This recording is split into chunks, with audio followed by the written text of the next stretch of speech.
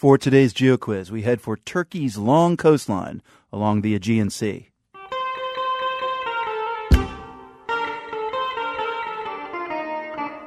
We're looking for Turkey's third biggest city. It ranks behind Istanbul and the capital Ankara in population. In ancient times, it was a Greek city known as Smyrna. The Ottomans took it over in the 15th century. Today, it's considered Turkey's most European city. Visitors can sip a cappuccino while gazing out over the Aegean from a cafe along the city's wide promenade. Locals call it the Cordon. We'll hear more about this Turkish city's European flavor when we come back with the answer in just a few minutes.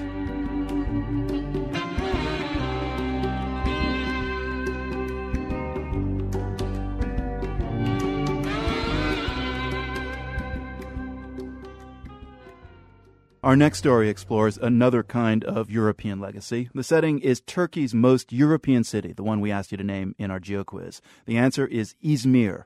The city has gone through many transformations in its long history, and part of what it is today was shaped by the Levantines. They were Europeans who settled in the Ottoman Empire centuries ago. The name also applies to their descendants still in the city today. Matthew Brunwasser visited Izmir and sent us this report. The center of Izmir is filled with stylish outdoor cafes, giving the place its European feel.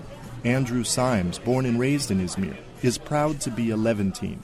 His mother's family came from Italy, and his father's came 200 years ago from Britain. My father's side of the family first arrived to build the railways here in Turkey. They worked for that for 2 generations, and after the railways were complete, they moved on to tobacco, which was also a typical Levantine business. And I'm a third-generation tobacco dealer, trying to keep up the family tradition. The Levantines were not your typical immigrants. Generally from the upper, educated, and professional classes in Europe, they were lured to the Ottoman Empire with special tax breaks, given control over their own communities, their own police, and even their own courts. The Levantines were part of the ethnic mosaic which made the Ottoman Empire multicultural and rich.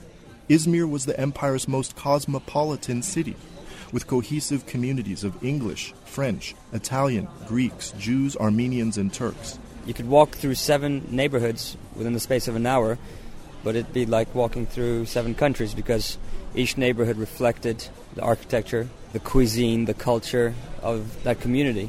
You know, I've been told from my grandfather, who speaks all those languages, he would walk maybe a mile and have to speak 3 or 4 languages within that mile because he was walking through 3 or 4 different communities. The name Levantine comes from the French word levant, for rising. It refers to the Europeans, mainly Catholics, who went east where the sun rises to what was then the Ottoman Empire to seek their fortunes.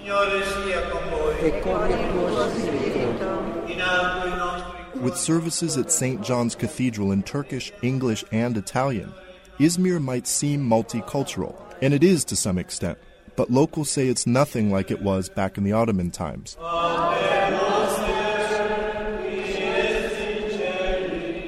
Roland Ricici, a Maltese Levantine industrialist who's active in the community, says Levantines have done a lot for Izmir, which has repaid them well. And here our grandfathers made so many things. Railways, trade, industry, and remain here at Izmir. Good weather, sea, sun. But he's pessimistic about the continuation of Christianity in these lands. Turkicization has changed what used to be a multi-ethnic Anatolia. He says there are practically no Catholics left.